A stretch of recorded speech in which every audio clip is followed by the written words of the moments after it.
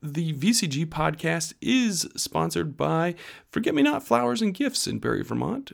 Forget Me Not Flowers and Gifts is at a new location on Main Street, so check them out if you're looking for flowers or gifts for someone in your life.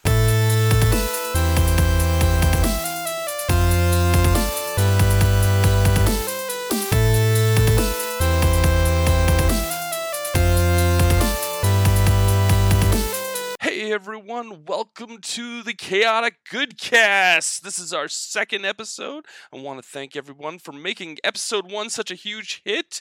This is our weekly podcast where I get 3 of my friends together and we talk about nerd stuff. Joining me is Rob Kalajian from A Pond's Perspective and the Geek of the North, Jason Hunt. And I am, of course, Doug Shute from Victory Condition Gaming. So, gentlemen, let's talk a little bit about what we've been up to since episode 1. Episode 1 went over really, really well. It's only been on the podcast feed since Friday night, so it released like Saturday morning for most folks, and it shot way up for downloads. So I want to thank everybody that's tuned in and that downloaded the episode. I will tell folks that we do record this episode on the VCG Chaotic Good Discord channel, or Discord server, I should say. So if you'd like to tune in and listen to us live, you can every Monday night at 9 p.m. We can put that recorded in front of a live studio audience thing on the podcast then. We could definitely. So, gentlemen, what have you been up to since last Monday? Jason, I'll let you go first. What am I doing? Still playing some ICRPG with my local guys here. They just released the Magic supplement in hardcover on drive-thru again that you can actually order now. There were some typographical errors they had to fix. Let's see, what else have I done? I've hidden a few Kickstarters for my wife. I don't know what that's like. I have no idea. I dove right back into Red Dead Redemption 2. Cannot say enough good things about that game. That's on PlayStation 4, of course. Played a little RimWorld on the PC. That's a good version of Dwarf, well, an upscale version of Dwarf Fortress, if anybody's ever heard of that game. I got some of the fulfillment stuff from a couple of my Kickstarters. Nice. Other than that, that's about it, I think. Yeah, between that and work. Now, other than work and family stuff, I did get a chance on Thursday to head on over and play some Dungeon Drop with the Phase Shift Games dudes, Jason and Darren. Very cool. Yeah, so we did. We played some of that. We tested out a new variant, and then I also got to play some prototypes. One of a game called Druid Dice, and another of a game called Starguard. Both of which were tons of fun. Nice. So I get to hang out, play games. You can't beat that. Very cool. Got a bunch of new stuff in the mail, including I finally got. Have you seen the Boulder D20 from Norse Foundry? No, I haven't seen that. It's a giant metal D20. It's a little bit bigger than a golf ball. Okay. And it weighs about 181 grams. Whoa. And it's a giant hunk of metal. It is fantastic. It is the most satisfying thing to roll, but you have to roll it like on a mat or in a tray, or it'll just probably destroy a table. Well, that's what I'm thinking. Yeah, that's crazy. It's cool though. And then I've been playing some Dance Card from Cardboard Console, which is a game that is coming to Kickstarter this summer. And I almost done editing my video preview of that one. It's just a freaking sweet game. Nice. And then of course Detective Pikachu. yesterday with Yeah. my We family. went and saw that last night, and we'll talk about that here in a little bit. We actually did get a chance to play Dungeon Drop as well, my wife and I, and we have Jason coming to the CGC here in a couple weeks once their Kickstarter's live. So I'm excited to have him on from Phase Shift Games, so we can all kind of chat about it a little bit and chat a little bit about what Jason does, because he does quite a bit. And he not only does he do Phase Shift Games, but he also does a lot of gaming with conventions, and I think he does. What does he do? The Connecticut Festival of Indie Games. Yes, that's exactly what I was looking for. I couldn't think of it off the top of my head. Thank you, Rob. Yep. Yeah, so I'm excited to have Jason on here in a couple weeks, or I guess it's a few weeks at this point. But yeah, it'll be interesting to hear all about the process of how they came up with Dungeon Drop and everything. Because from what I've heard, it's kind of a neat process that they came up with. But yeah, no, I enjoyed Dungeon Drop quite a bit. I played it with my wife. My wife enjoyed it as well. So I think it's going to do rather well on Kickstarter once it releases. Awesome. Yeah, yeah. Other than that, I really didn't get a whole lot of gaming in again this week. My pile of shame here on the table is still the same size as it was last week. It's just staring at me right now, and I feel really guilty that I have not played these games next to me. But I have I have a feeling that the pile is not going to get any smaller, because I have a large package from Steve Jackson Games coming to my door tomorrow morning. Nice. Yeah, we've got some Fantasy Trip coming in, Rob, and I know you're a big Fantasy Trip guy. I got that giant box in a while ago, and it's just I really want to dig into it. It's so bad, and I'm just looking for the right opportunity. It's just there's so much cool stuff in there. Yeah, I'm excited to see what's in there, and I saw it did phenomenally on Kickstarter, and it's really great when an original designer can get the game that they built back underneath their roof. So that's kind of what happened with the Fantasy Trip. For Steve designed it and published it, and then it stayed with the who did it stay with? Rob, do you remember? Do you remember who it was with for like years and years, and then up until a few years ago, Steve was able to get the rights to it back, and they went to Kickstarter on it. I do not remember. Yeah, I forget off the top of my head, but yeah, it's nice to see the original designer get his property back. Not that it was like stolen or anything, but just that he can have the rights to it back. I will say I love all these. That was Oops, sorry. Metagaming that had them. Yes, excellent. Thank you, Jason. I knew if Jason would probably know. I do. I love these big games that can get a footing on Kickstarter that normally wouldn't get like a retail spot. Right. Be right. it Fantasy Trip or Gloomhaven or Thunderstone Quest or Cthulhu Wars or any of these, Anachrony, these giant games. But damn, they don't fit on a shelf, and I don't know where to put them. Dedicate a spot for those. Yeah. Yeah. It's crazy. It's ridiculous. I need to put an addition on my house just for these games. In fact, I'm looking at two games that are just massive. One is the Nemesis from Awakened Realms. That's just a huge box with everything. I mean, it's a big box. And then I've got the Batman Gotham City Chronicles. Oh man, and so jealous. That is just. What was that other huge one that came out that Alan backed into heavily? Something. Oh, Invisible Sun. Invisible Sun, yeah. It's just a gigantic box, and it's mostly props, Yeah, and stuff like that, which is very cool. But it's one of those boxes where you get it and you put it down, and you're just like, wow, a footstool as well. It doubles as a footstool. Yeah, it's just this huge box. I can't remember what the price point was on it, but it was many enormous. hundreds of dollars. Same thing with what did Beetle and Grimm, their Matthew Lillard's company for Dungeons and Dragons, they released that Waterdeep Dragon Heist Deluxe version box set where you got like all these authentic handmade props included in the box if you want the super That's mega deluxe version. badass. I Yeah, really that's want that. cool. It is very cool, and it is a very cool strike in the wallet as well. I got I recently got in. It was what? No, almost. Yeah, it was November. The complete Fireball Island Oh, I set. did too, Rob. And as anybody who backs Fireball Island knows, the boxes that the game comes in are complete crap.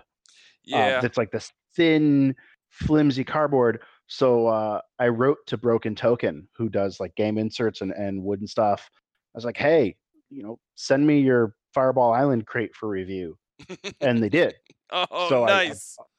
I put that thing together, and it fits everything beautifully. It is perfect. It's gigantic. Yeah. So then I have that just sitting on top of my shelves, this beautiful wooden box for all of my Fireball Island stuff. But man, it is amazing. Yeah, I really enjoyed. We had Fireball Island when we were kids, actually, me and my brother, and so to see that come back and be on Kickstarter and do really well for Restoration Games was really fun to see. It's one of those games where I don't know if I'll get it out all the time, but it's definitely coming out during Thanksgiving or Christmas when my brother and my daughter and his daughter, when we're all together as a family, like that's when that's the it's kind of coming game out. it is. Yeah, it's It's a that kind of nostalgia game. Yeah. And the cool thing is no matter how many of the little add-ons you put into it, it doesn't make the game last any longer. Oh, Like the nice. end conditions are still the same. You could still have a fairly quick game and have all the expansions in there. Oh, I didn't realize that. Yeah, you can play with everything and still play an entire game in like a half an hour. Oh, awesome. Now you're going to be setting up and sorting and storing and all that stuff. But I mean, 3 hours of setup for 30 minutes of play. They took a roll and move game and they made it better. Is it going to be game of the year? No, but it's a lot of fun to play, and I'm really hoping eventually they do Crash Canyon, which was another one of those molded board games, and you had little cars, and so if you ended on a slope, like your car would roll. It was similar, it was same size board as the old Fireball Island. They were like the two molded plastic board games. I'm really hoping Restoration does that eventually. I don't recall that one, to be honest with you. The one game I that I had do remember playing growing up, and I had flashbacks of it when I saw the Facebook video pop up. I think it was like a month or so ago. But we had the "I Want to Bite Your Finger" board game. Did you guys see this? That was on. It was going around Facebook for a while on some of the Board Game Geek.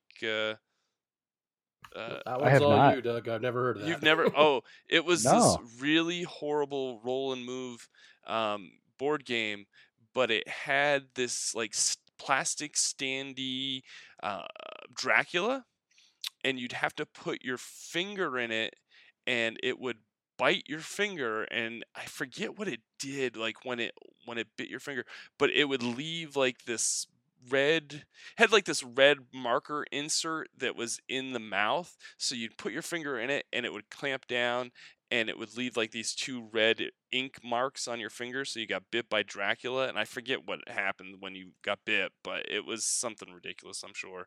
But I had forgotten all about that we had that game. I remember playing Fireball Island, but then I remember the day that the ink in the little bite mark thing that was in this board game dried out, and it pretty much made the game useless at that point. And we were just putting our finger in his mouth and clamping down on our fingers for nothing.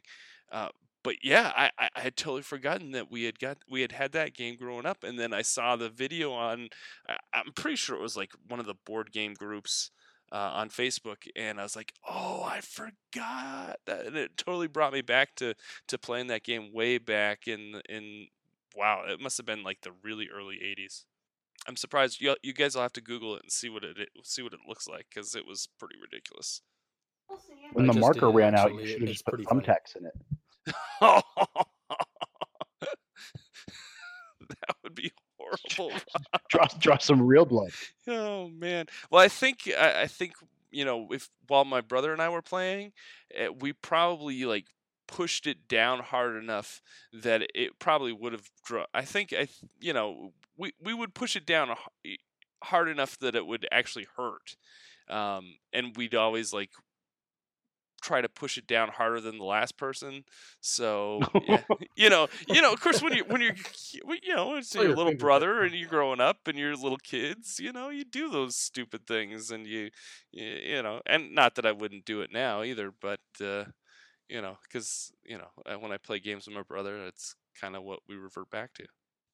But yeah, you'll have to Google it. It was really typical 80s board game kids board game that I want to bite your finger. It was ridiculous. So I'm hoping There was maybe a they'll whole get that maybe they'll get game. that license and redo that game because that would be a lot of fun. That and Mall Madness. Mall Madness. They should totally Absolutely. do Mall Madness. Absolutely. Except like something crazy, like do it with cryptocurrency or something. I don't know. Something like that. That would be interesting. Yeah, they could upscale it for modern times. Yeah, that wouldn't be too Yeah. hard. Yeah. I'm surprised that we haven't seen some sort of resurgence in the video. Well, they would be so much easier and cheaper to make than they would have been back then, too. Oh, absolutely.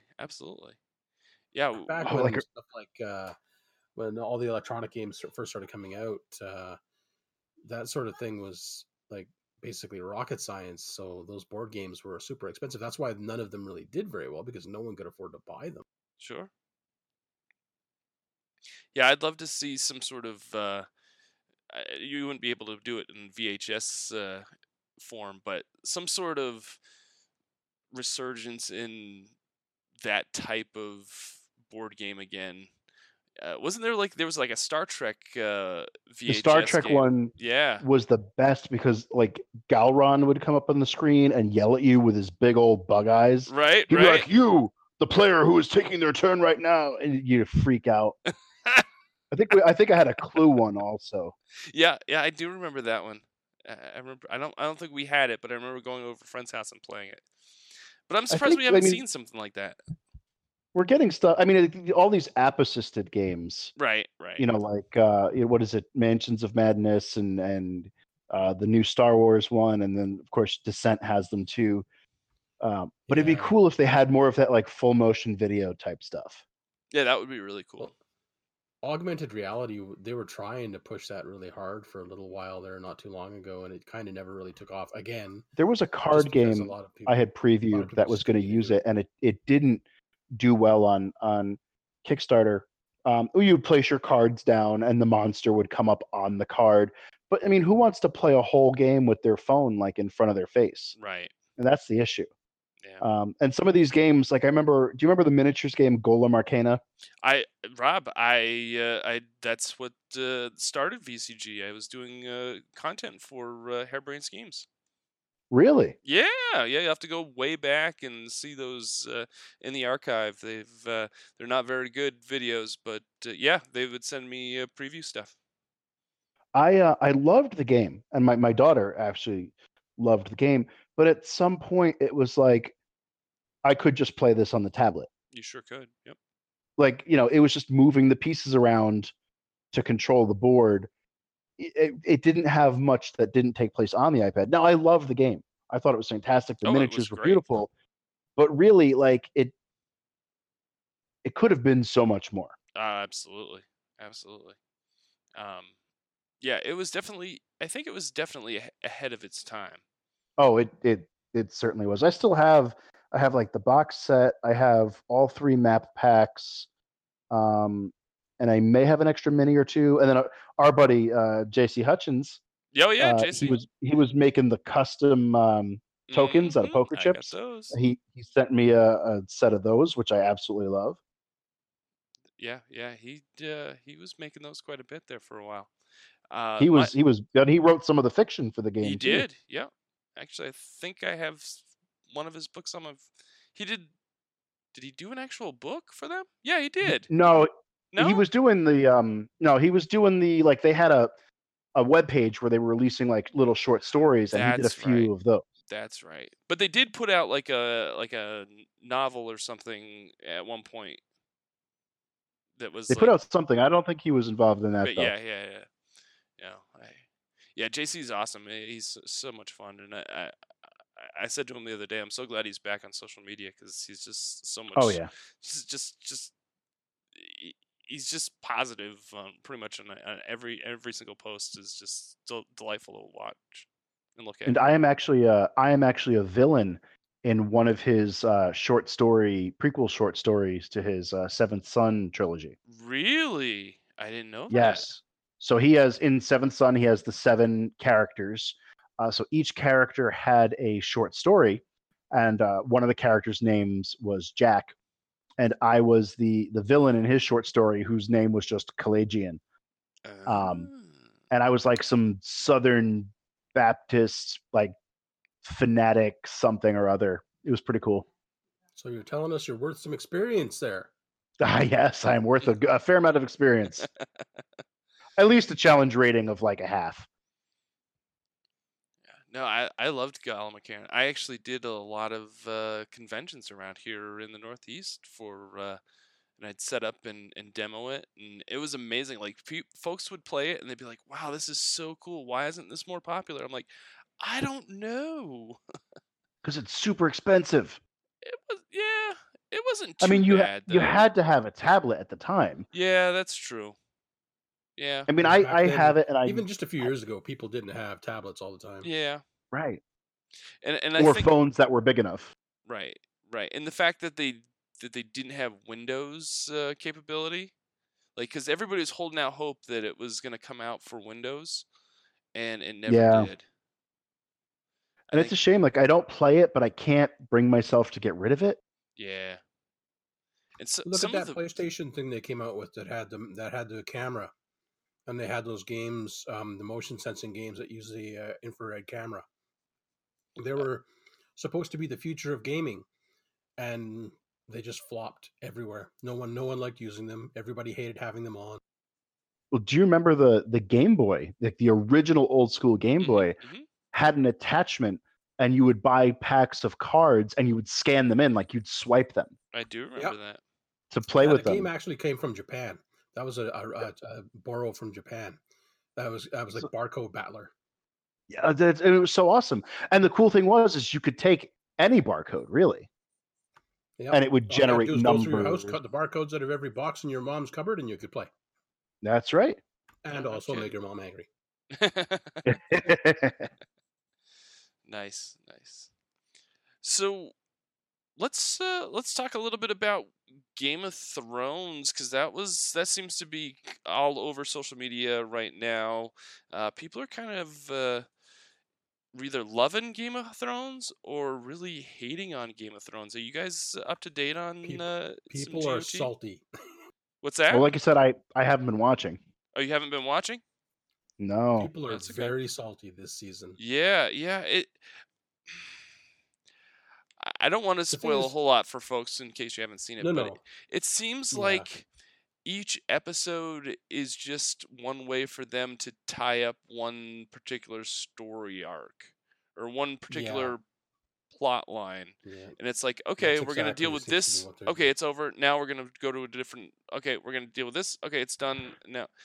But yeah, I don't understand the decision to go with only 6 episodes. Yeah. I understand the difficulty of filming that show because they do so much location filming, and you can really tell the difference. Like if you go watch Endgame and then you go watch Game of Thrones, you can tell that like 90% of their stuff is shot on location, right? And 90% of Endgame is shot with giant green screen behind everything. Sure. And I understand the difficulty of that, but I think they would have been better served if they had gone to like a 10 episode season. Yeah. Because it just feels kind of rushed. Some of the characters are seeming very forced to a lot of people. Yeah. And that's now, of course, now you've got this whole divide in the community now where it's like, okay, we understand that George gave you all of the plot points and all of the characters that he wanted to live, all the characters he wanted to see gone. They understand, like everybody's like, we understand that you got all this information directly from the author's mouth himself, but we're going to guarantee you right now that how you guys are getting from point A to point B is not how it's going to be done in the book.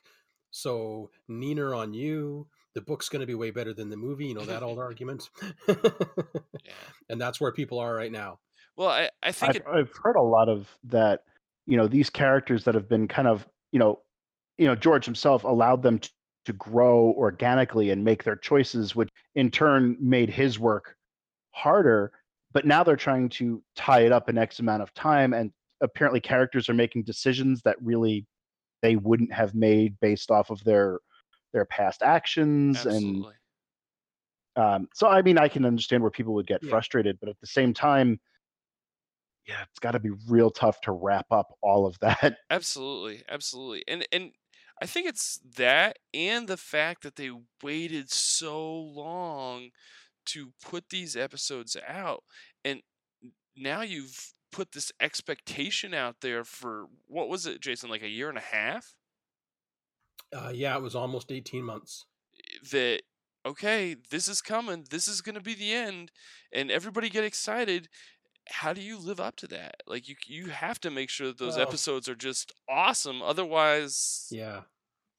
People want what they want. You know, everybody wants the ending that they want, and when they don't get the ending that they want, it's instant outrage. right, That's like a lot of people mention it these days. The lost art of people being able to disagree without being angry at each other is gone.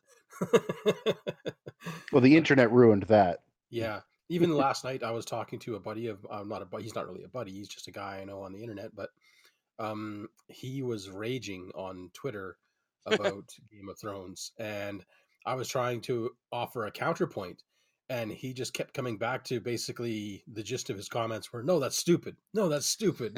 That's not right." I'm like, "How do you know? You don't like what happened, but sometimes that's part of a good book, you know."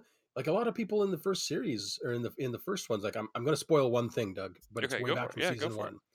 Like a lot of people were shocked when Ned Stark got killed. Right. They were like, "Holy cow, you can't kill Sean Bean!" And now that's a trope on the internet. Now he dies and everything. But everybody was like, "Oh my god!" That was the first inkling where he's like, and George has even said, "Absolutely no one in this series is safe. Not a single soul. right. Like I will kill anybody at the drop of a hat if it seems to be fitting in the story." And now people are getting knocked off towards the end, and everybody's like, "Oh, I'm sad now." I think I don't know if it's gotten worse over the years or if it's just because the internet has made it easier for a minority of people to make their voices heard, but like fan entitlement is just insane. Yeah. Like Yeah. fans who they feel they are entitled to something, that they are a part of something because they Yeah. are a fan or a super fan. Because they are afforded the ability to watch it for their 12 or 14.99 for a ticket or whatever. Right. That they have every right in the world to pass judgment on every little piece of minutia in that entertainment. And it's just like the world doesn't work that way, people. Okay, you're sad. Just because you're sad doesn't mean somebody else didn't enjoy it. And for the people who do enjoy it, let them enjoy it. Like, let people get their entertainment from what they enjoy. If you didn't like it, okay, suck it up and move on. I I can don't pretty know. much guarantee you right now that if you were to go on any nerd or geek or whatever related webpage and come out saying, "Oh my god, the last episode of the Game of Thrones was the most amazing episode ever. I loved every single moment of it. It was amazing, and I look forward to the finale. I can't wait to see how it all ends." You'll Oh my have God, you'd be stoned to you'll death. have you'll have 10 people who will be like, "Right on. I thought it was cool too."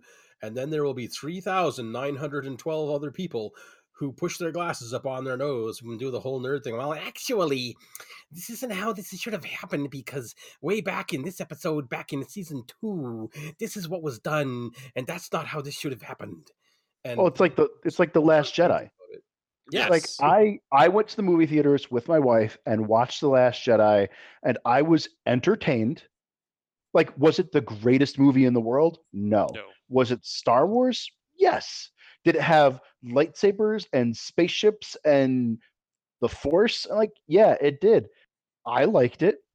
I could overlook anything that might have been off or anything that didn't, line up with something else, because I enjoyed the movie. I paid my money. I got what I paid for. I got an entertaining movie. But oh my God, the Star Wars fan base is horrible. Well, They're horrible. The online Star Wars fan Yes. base. Okay. Let's say that the online, and I think we touched on that last episode. Yeah. I think I think the community in general is really great, but I think there are a lot of folks online that kind of spoil it for everybody else. But yeah, we did talk about that a little bit last episode. I know plenty of people my age who will. A new cartoon comes out. Let's take The Legend of Korra, for example. Follow up to Avatar: The Last Airbender, which was a great show. People my age, no kids, bashing the show about how it didn't live up to their expectations. It's like, dude, the show is not for you. Right. Like, it's for kids. And did I enjoy it? Yeah, because I had a blast watching it with my kids. Yep. I love watching the new She-Ra or the new Voltron or any of the 8,000 Transformers cartoons that come out. And I know all of these older men and women who complain they have no kids, and they're complaining about how it didn't satisfy them. And it's like, okay, well, you're not the target audience. You're not the target audience. My kids, they're the target audience. And yes, I like it. And 80% of my enjoyment of these things comes out of my kids' enjoyment.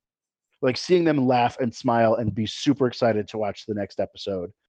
And sometimes you catch a real winner that I really do solidly enjoy on my own, but you got to realize what audience these are made for. Absolutely. And speaking of that, let's that kind of ties into the movie that we mentioned earlier in this session, Detective Pikachu. That's you got right. to see that with your kids, right, Rob? We took the whole family yesterday to one of those theaters with the comfy recliners and heated seats, and nice. we watched Detective Pikachu. Yeah. I took my wife and my daughter and one of my daughter's friends, and we went and saw it last night. What we'll try to keep pretty spoiler free, Rob. Yep. But what did you think overall of the movie? I loved it. Okay.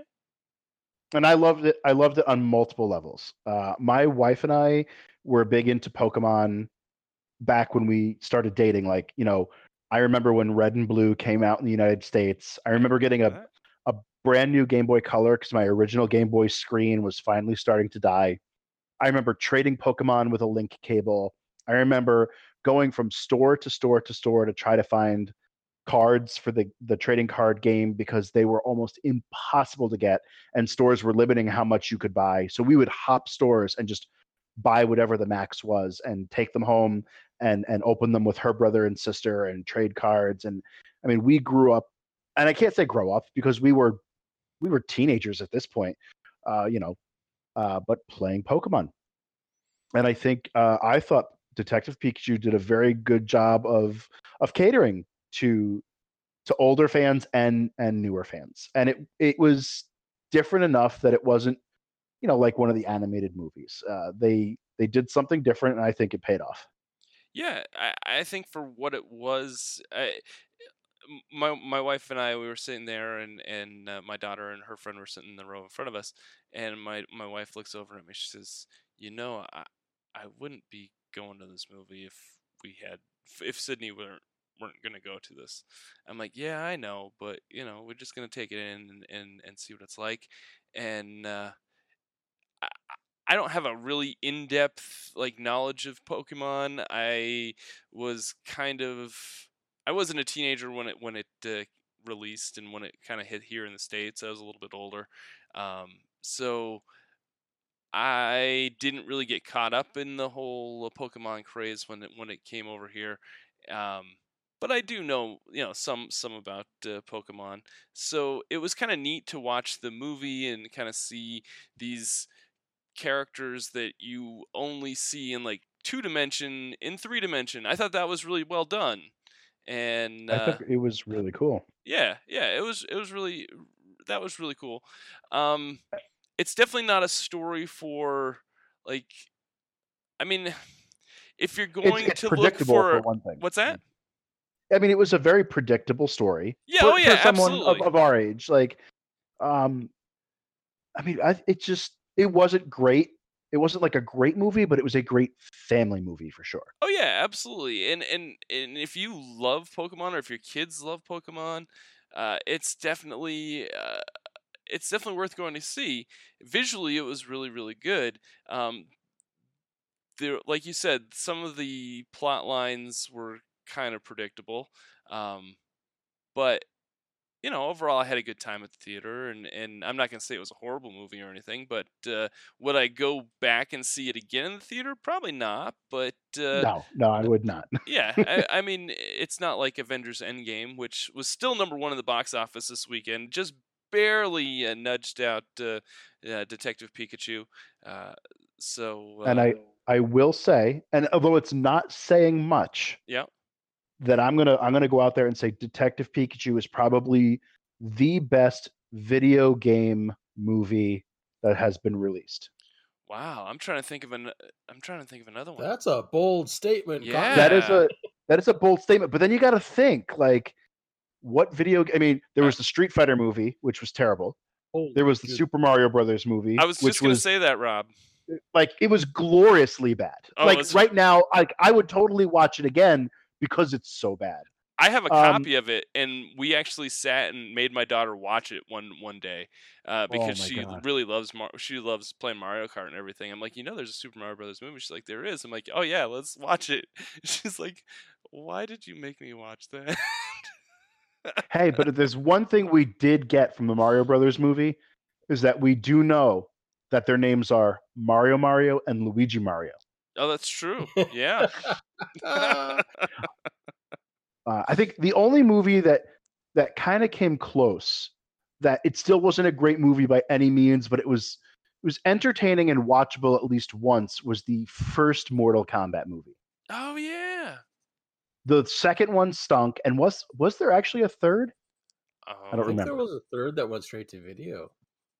But like probably. video game movies are terrible. Yeah. But Detective Pikachu was like I said, not a great movie, but it was a good movie. Yeah. Like it stood on its own, and it took a video game franchise and successfully made it to the big screen. Absolutely. And Ryan Reynolds was not super obnoxious, No, he was and actually really good. the Bulbasaurs in the movie were like the most hella cute thing on the planet. Absolutely. Absolutely. And it was super fun. We did not unfortunately get the free promo trading cards, though. Oh, The movie theater ran out like first night, and I was kind of bummed. I did not know that they were doing that. I mean, it makes sense that they Yeah. would because, you've got a Pokemon audience. You might as well try to get more Pokemon players at the same time. Oh, of course. Because Um, the world doesn't have enough Pokemon players. You well, can never have enough Pokemon players. oh, I man. remember even when they came out with Pokemon Go, the smartphone game. Even in my little town, there was solidly a good 200 people playing that on the day that it launched in Canada. You could tell because it was one of those things where very quickly word got around on social media where to go to find the cool Pokemon. Oh yeah. And originally, early on, they had put out the game. The people who did design the game had the way the geosyncing was working up. It would put you in public places to find the cool Pokemon. So, like, I remember what if we had a church here, a little church on one corner of downtown, and there was a rare Pokemon right outside that church, and there was like 30 kids all standing there staring at their phones, and people were like calling the cops and stuff, saying like, "What's going on?" Like nothing came of it because they found out very quickly that they were just playing Pokemon. But I remember one of the guys I knew that was out there doing it was like, "Yeah, the cops drove by a couple times and were asking what we were doing." And That's funny. That's funny. it's kind of a neat phenomenon. Yeah, and it's inspired a whole lot of other games that are similar. Like there's a Walking Dead game that's similar to that. Yeah. Yep. There's a The Harry Walking Potter Dead. one. There was one for yeah. There's a Harry Potter one. There's one for Jurassic Park. Yeah, yeah. It's really kind of neat. Um, and not only that, but Jason, we have Pokemon in our Discord server. I don't know if you were aware of this yet.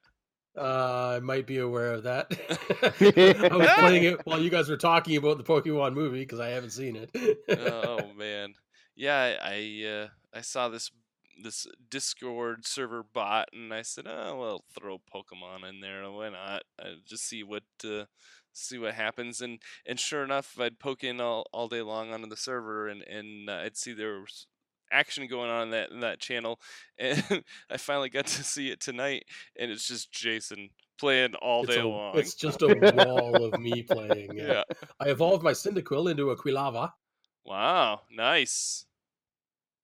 I don't know what that is, Jason. I have Sorry. no idea what that really means either, to be honest with you. I like playing Pokemon, but I just mostly I do.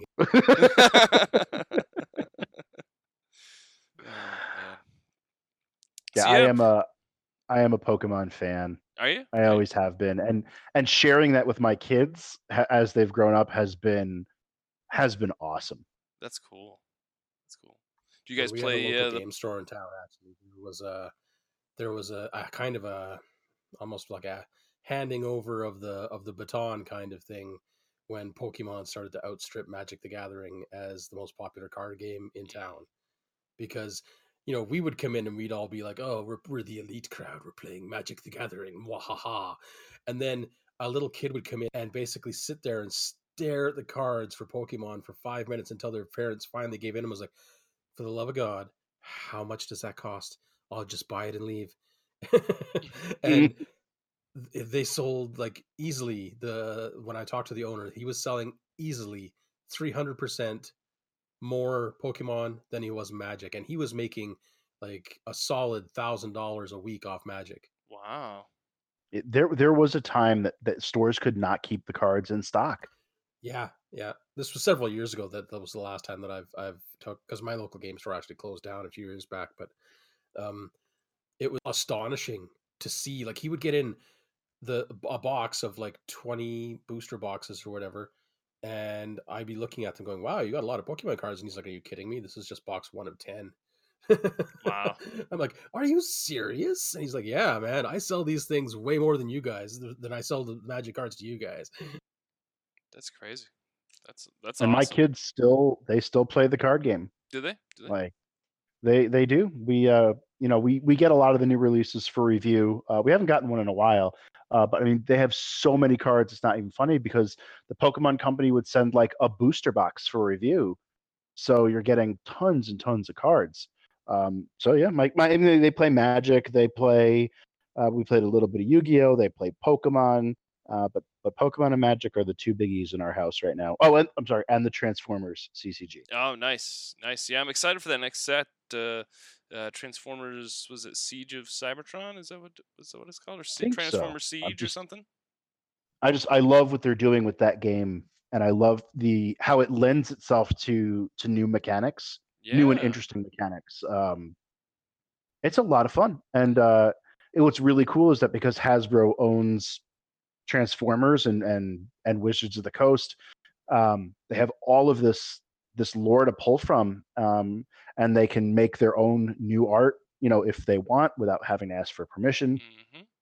And we're getting so much cool stuff. I am super pumped, and I hope this is a game that sticks around for a while. Yeah, I hope so too. I'm really hoping this next set has they have like one little mini card in every pack that's coming on the next. Yeah, it's like the mini cons, like the mini cons, or like there's like Target Master. Although I don't think they're called Target Masters now. I think they're called something else. But yeah, I'm really excited to see what they did, because the second set was combiners, and you could combine the cards together, and they transform all into one of the big like Devastators or Predaking, or they had a couple other combiners that weren't all that familiar though. There was one. Well, so they had Volcanus, which is the Dinobots. Right. They had, I forget his name. It's like Ultra Supreme or something. It's basically Optimus Prime, Prowl, Ratchet. Like they all combine. Yeah.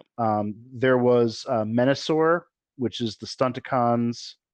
There was, I think they had Bruticus. So they have a bunch of combiners. I don't know if they had the female combiner. I forgot what her name was. Vic, Vic, Victorian. Victorian. Yep. Yeah, I don't know if they had her. So I've got the Devastator pack, so it came with Devastator, and I have all the cards for Menasor. Nice. But I have a few combiners that I'm missing like 1 or 2 cards for.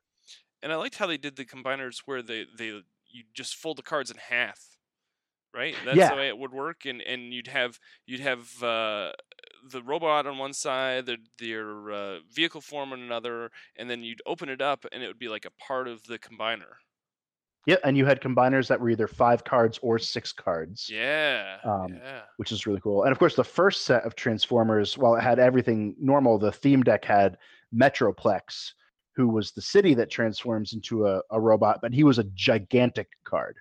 And then he had like cards that would come off of him as separate things. So while one player would play with like several Transformers, the other, this player would have the gigantic Metroplex card. And that was really cool. Or, Rob, if you were lucky, you got to subscribe to Loot Crate for a month, and you get the Omega Supreme card that was exclusive in that box. There's a few cards that I absolutely want that are just untouchable price-wise, like Omega Supreme. And then they had, I think it was a Gen Con pack. Yep. And one of the packs came with Slipstream. Yep. Who is the basically she came in Transformers animated as like a female clone of Starscream, but then became her own character. And she's one of my favorite Transformers, and I'll never own that card. How much is it? I was lucky enough to last time I checked, she was $175 the last time I checked. What? Dang. Yeah. That's crazy.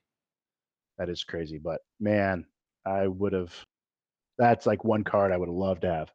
Yeah, it was Cliff Jumper and Slipstream was in that pack. I got it right over here on my shelf. Oh, I hate you. I also have the Omega Supreme. Oh, I hate you. Because Omega brag and I know. Well, Omega Supreme was like the one Transformer I always wanted, like growing up. Like when I was younger, like I dreamed that I would get Omega Supreme for Christmas, and I never got him. It was Omega Supreme was the holy grail. Yeah, that was like he was so awesome, and so like I kind of have this affinity for Omega Supreme in general. And when I saw that it was going to be a Loot Crate exclusive, I'm like, I gotta sign up. I don't care what, charge me the $25. If it doesn't matter what else is in that box, as long as I can get that Omega Supreme card, I'm doing it. And no, I'm glad that I did. My cousin had both Metroplex and Omega Supreme growing up. I remember I was so jealous, but once the movie came out, all I wanted was Unicron, and it took forever for them to make a Unicron toy. And actually, when I was in Columbus the other month for two of my kids were in National Choir, there was an old toy store that sold like nothing from after the 80s. And they had all the Dinobots, they had Unicron, but these things were all like $200 and above. And it's like, there's no way I can justify spending this on a toy. But he was sitting there like in the window of the store in all of his awesome glory. I may or may not have one of those on display upstairs. Oh man, I'm gonna come to your house and just steal everything. Back when I was I was in a different profession, and I went back and bought all the toys that I wanted as a kid. So I have like a G1 Omega Supreme that I never had when I was a kid. This was like years ago. I'm trying to think. This was probably about, almost 20 years ago now. I went back and I bought all the Transformers that I wanted that I never got as a kid. So I have Omega Supreme up there. I have a Fortress Maximus. Which at the time was only like, it was a lot of money at the time. It was like $200 or $300, but now it's even worth like more than that. Just because it seems like a lot of folks that were my age went back and started collecting this stuff. Bought it. Yeah. What kills me is they have like Hasbro's been re-releasing some of the G1 Transformers in like the old packaging, but like I went to Walmart the other day and they had Optimus Prime, and it's just the cab, not Yeah, the trailer. what's up with that? But it's $50. That's ridiculous. Like, I'm not paying $50 for that. If it was 20, okay, I'll buy it, even though it's just the cab. Hot Rod was the same thing. They had Hot Rod. He was $50. Yep. And like right above them are all the brand new Transformers, which are like double the size. You know, they're like $12, $13. Yep. Yep.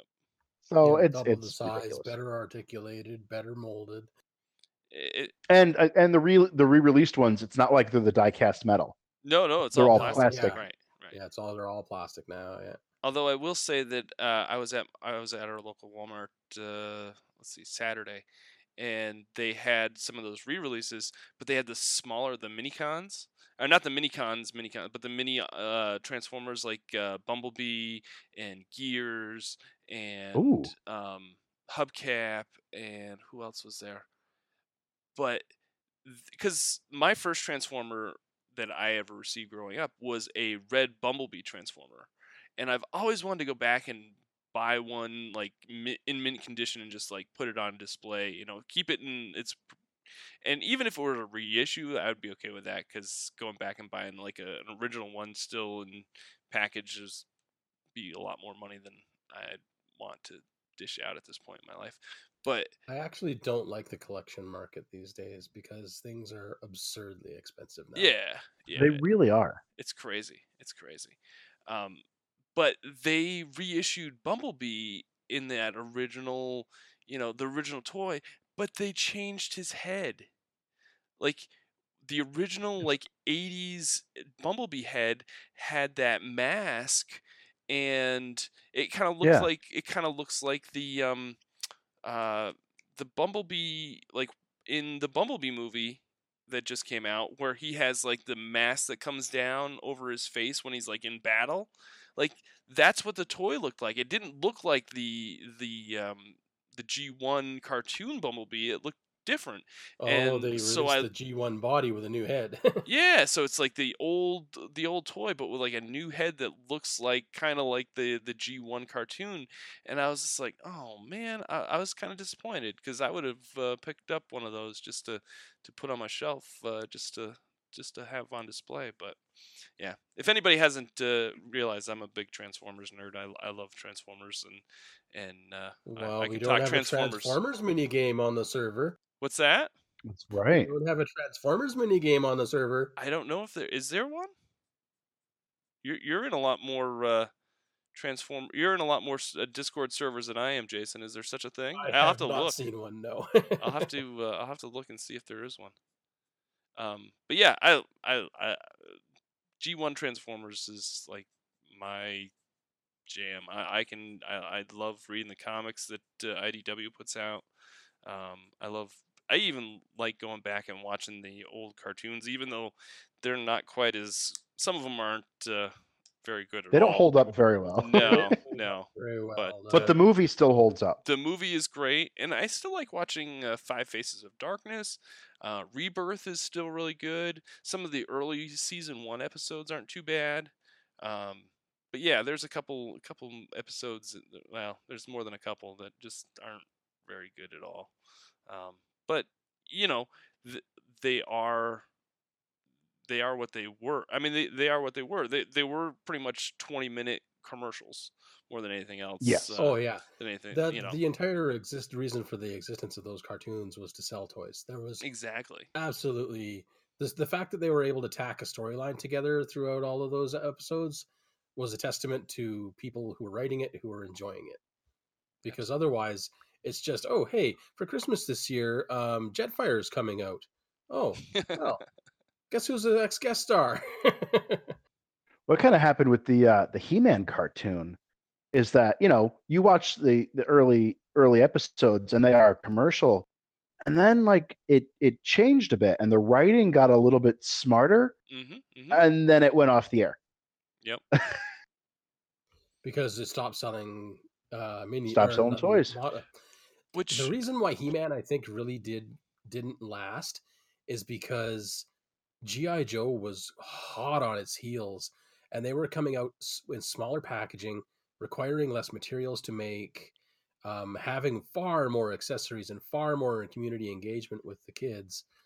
And they kept innovating on the models, because like they had the kung fu grip, and then they had the rubber mask stuff going on, and there were swappable parts and all of that kind of stuff. Well, and then you could take any real military vehicle, Right. slap some Yeah. extra rocket launchers on it, and say, Yeah. "Hey, this is a." I remember I was begging my parents. It was like a troop transport, and all it was like a truck that had those little, the U-shaped clips that you could fit like 20 GI Joes in it, Mm-hmm. and that's Mm-hmm. all it was. But I wanted it. Yep. It was just all these crazy little things. When I was growing up, that was my entire wish list, was like everything in the GI Joe section. Just pick whatever you want to get me. I will take any of it. Didn't care if I had doubles, triples of the characters. Oh, well, because Like, every with year GI I would Joes get a too, it vehicle was and a just bunch the of little soldiers. You had 2 or 3 of one guy. That's fine. Yeah. Well, yeah. And I was a military brat growing up, so it was perfect for me. Like, yeah, everybody was just like, "Oh, he's got GI Joes. That's cool." I was see, growing up though, I was big, Transformers, He-Man, Ninja Turtles, GI Joe. Yep. It was That a was me majority too. of my toys, and Voltron, but there wasn't a lot of Voltron toys. You had like the lions. If you were lucky, you had one of the castle, like the castle. Right. I will say that's one collectible I do have the Lego Voltron.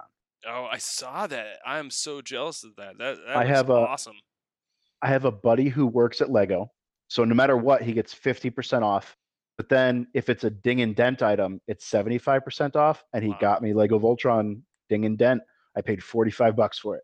Now, did your buddy like drop it on the floor and be like, "Oh no, this is Oh Darn no! it! Well, no, no. we No, won't but throw your it's buddy under the crazy. bus." So he's a graphic designer over there, and they have a store in their building that's just for employees. No kidding. Oh So my like the gosh. public can't go. They go in and they can buy whatever they want, 50% off, and if the box is dinged up, they get 75% off.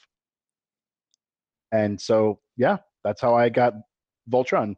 That's amazing. That's And of awesome. course, the inside is fine. The box just has a dent in the corner. Right. Oh, that's wicked awesome. Have you guys, speaking of Legos and Transformers and all these other toy properties, have you guys watched the Netflix series, The Toys That Made Us? Have you guys I watched that? started to. I I've have seen a watched few the first episodes of episode, that, the yeah. Star Wars episode. I love watching those episodes. Like I thoroughly enjoy It's a like huge hearing walk about down all of memory those. lane. What's that? It's a huge walk down memory lane. Oh, it's huge. And like even the toys that I am not all that familiar with, like I sat and thoroughly enjoyed the Hello Kitty episode. Like that was just like, even though it's not like a property I'm into or anything, but it was just kind of neat to learn about it and like learn about the company and learn about like I just think those episodes are really really well done. And whether it's a toy that you're attached to or not, all the episodes seem to be really enjoyable. At least they are for me. I just thought, like I said, I only watched the Star Wars episode, but it was insane. Like the contract negotiations Yeah, and like that's what I was how gonna much say. stuff they just made up so they could push out new toys. Absolutely. Like, Exactly. and I was enthralled by it, and I want to watch more episodes. It's not something that I would sit down and watch with Beatrice though.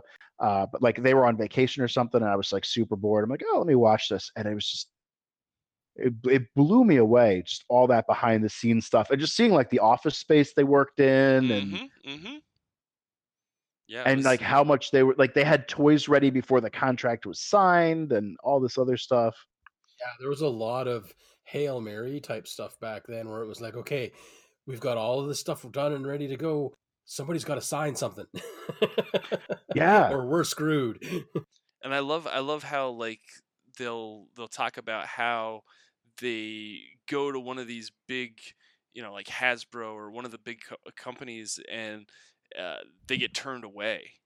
Like and like Hasbro doesn't think it's worth their time to carry the particular toy line, and then it goes on and just makes a crazy amount of money, and a lot of times they'll interview the folks that were in charge of the competing toy companies that didn't sign them or didn't grant the license or whatever, and they were like, yeah, that's we're we still can't believe that we didn't do that.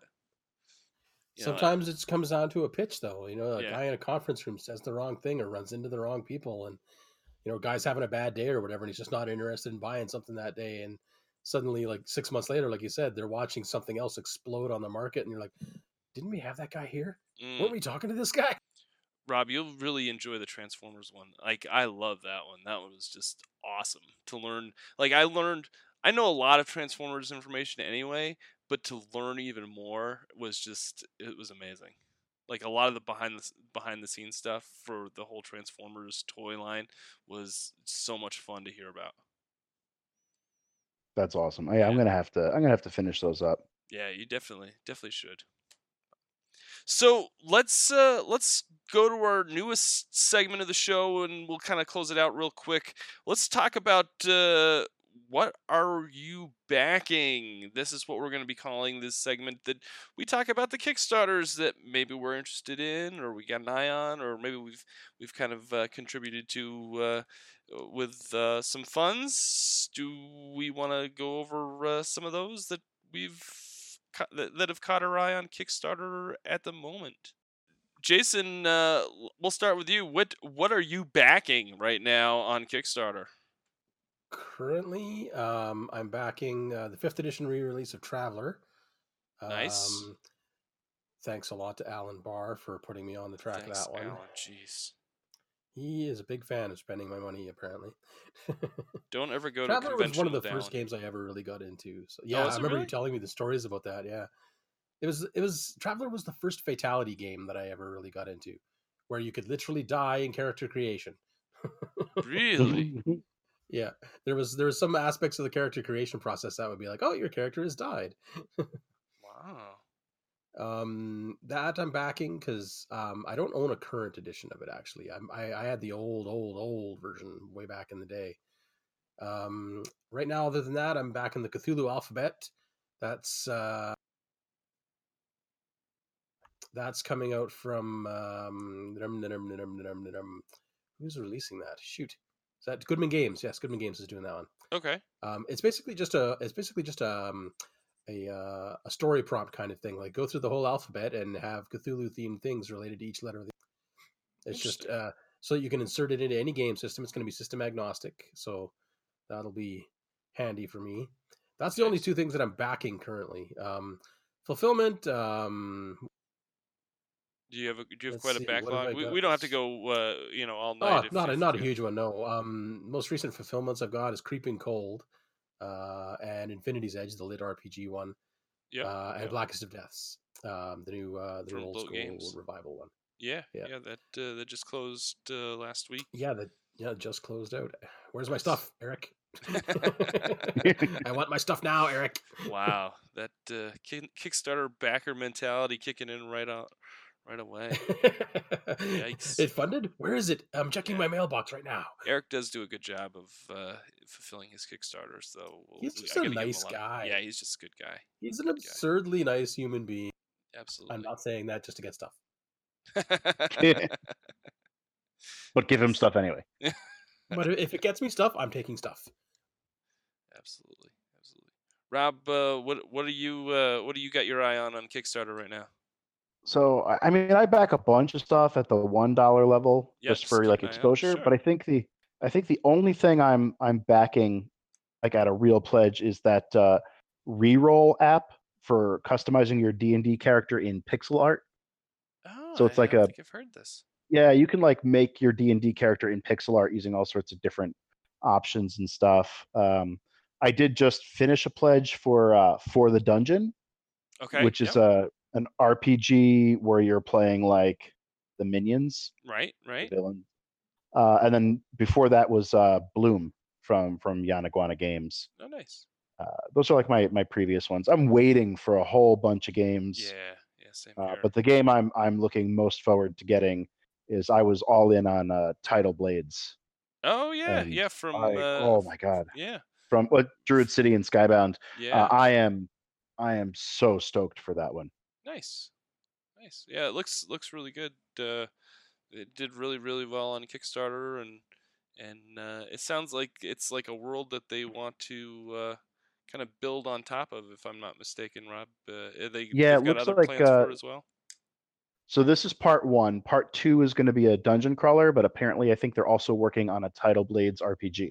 Oh, nice, Yeah. nice, very cool. Yeah, I get ready because this is going to be a long list for Kickstarters because I have a problem. Okay, so by the time this posts, this will be over, but I'm gonna mention it anyway. I'm backing Odyssey of the Dragon Lords, the 5th edition adventure book.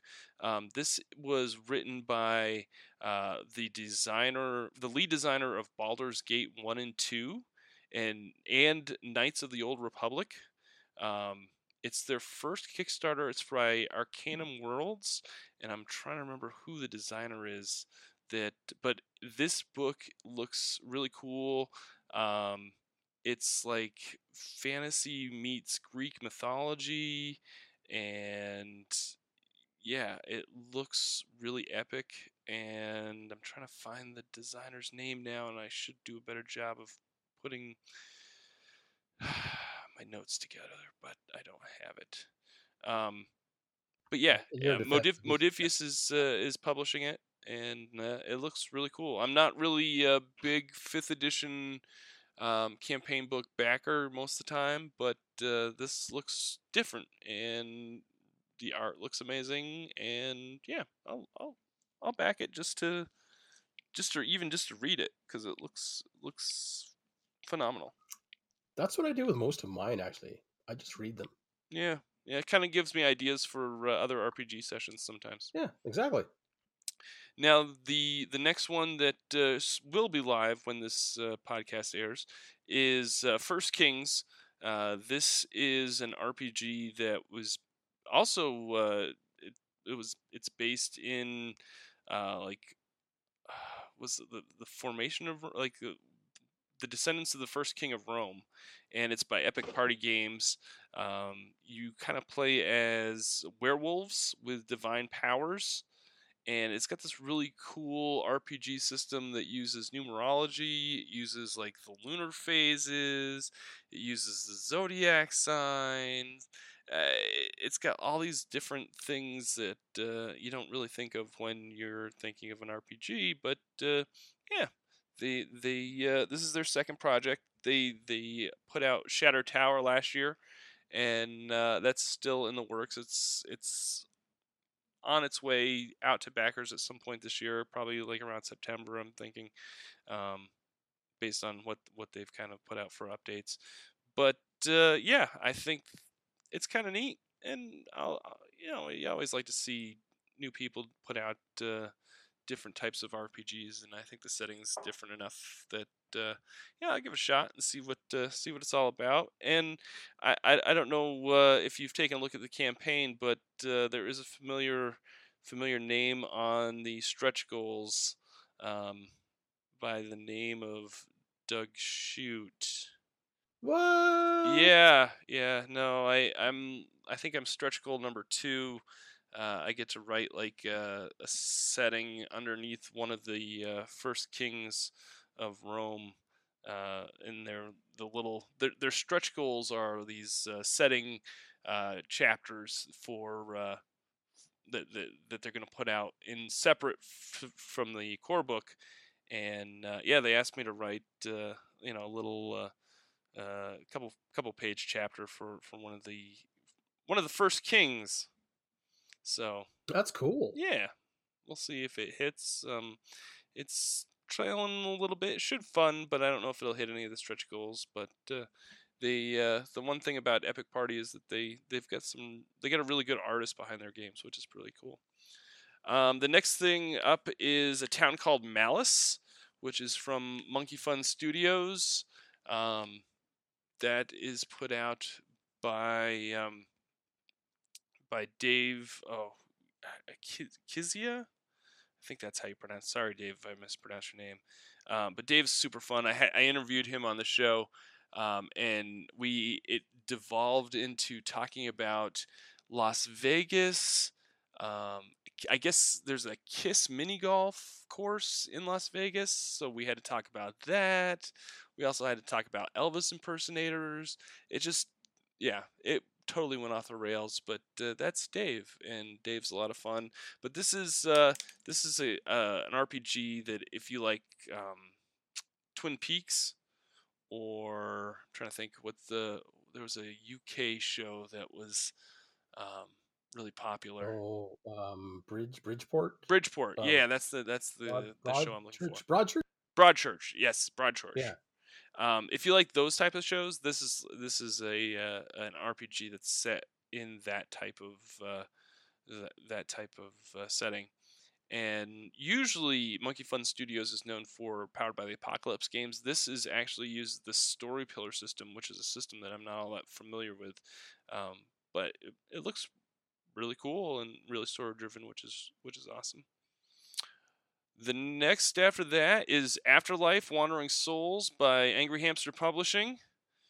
That is put out by Liz Chiapratical and over at Angry Hamster. And yeah, you play as a soul that's lost in between, heaven and, you're kind of on this plane of existence trying to figure out, what you need to remember to get you to the next phase of Afterlife. And she actually came on the show and played. She GM'd a session for us, and it was really kind of creepy and a lot of fun. So I hope that's hit funding, and it's going towards stretch goals, and it's always nice to see Liz have success on Kickstarter. Excuse me, because she's doing some really cool stuff. Liz has worked on a ton of RPG IPs. Ever since I got involved with you guys, I keep seeing the same core group of about 15, 20 names pop up on almost every Kickstarter that I see. It's crazy. Yeah. She's just I think she's done a campaign book for the Star Trek RPG from Modifius. She's worked on 7C. She's just, yeah. If you've played an RPG in the industry, she's more than likely worked on it. I think she even at one point worked for Wizards of the Coast too. And then the other one that ends on the same day, which is kind of out of left field. It's not something that I usually back on Kickstarter. It's called Transformers 1986. Rob, have you seen this yet on Kickstarter? Oh, Rob's on mute. Jason, have you seen Transformers 1986? Sorry, I have not. I saw it briefly. Okay, so Transformers 1986 is a studio album put out by a Transformers cosplay rock band. Oh, this is yes, I have seen this. Cybertronic Spree. They are amazing. I subscribe to them on YouTube because I'm a total Transformers fanboy, and they do all the covers of the Transformers the movie titles. So all the soundtrack of the Transformers 1986 movie, they are covering and putting out a studio album of them just doing the soundtrack. It amazes me that they perform in those costumes. Right. Like, I guess it's similar to something like Guar performing in theirs, but sure. I mean, they're dressed up in these pretty elaborate Transformers costumes with body makeup, and it's insane. And the costumes are big. Like, they're not like they're bulky. So they're like G1 chunky. Yeah. Yeah. So, yeah, I'm really excited. Like, I as soon as I saw that I could have it on CD, because I still have a CD player. I'm just like, yeah, I got to back and support these folks. And suppose they've got most of it recorded. They plan to release the album and send it to backers in August, which is fairly quick. So that is pretty quick. Yeah. So I think they've done a lot of their legwork ahead of time. So yeah, I'm really I was really excited to see that pop up on Kickstarter, and it funded like crazy. Like I don't even think they expected to. What is that right now? Let's just see what they've got. $88,000 on Kickstarter. Wow. And Jason, they're from Canada too. Of course they are. They're doing something spectacular. So yeah, they had a goal of like $11,000, and they're at 88 right now. That's ridiculous. That's crazy. Yeah. Yeah, I'll leave. We'll talk about the rest of them that I'm backing on Kickstarter next week. But those are the ones that end in like a couple weeks, and that I'm really excited about. Just seeing their success on Kickstarter.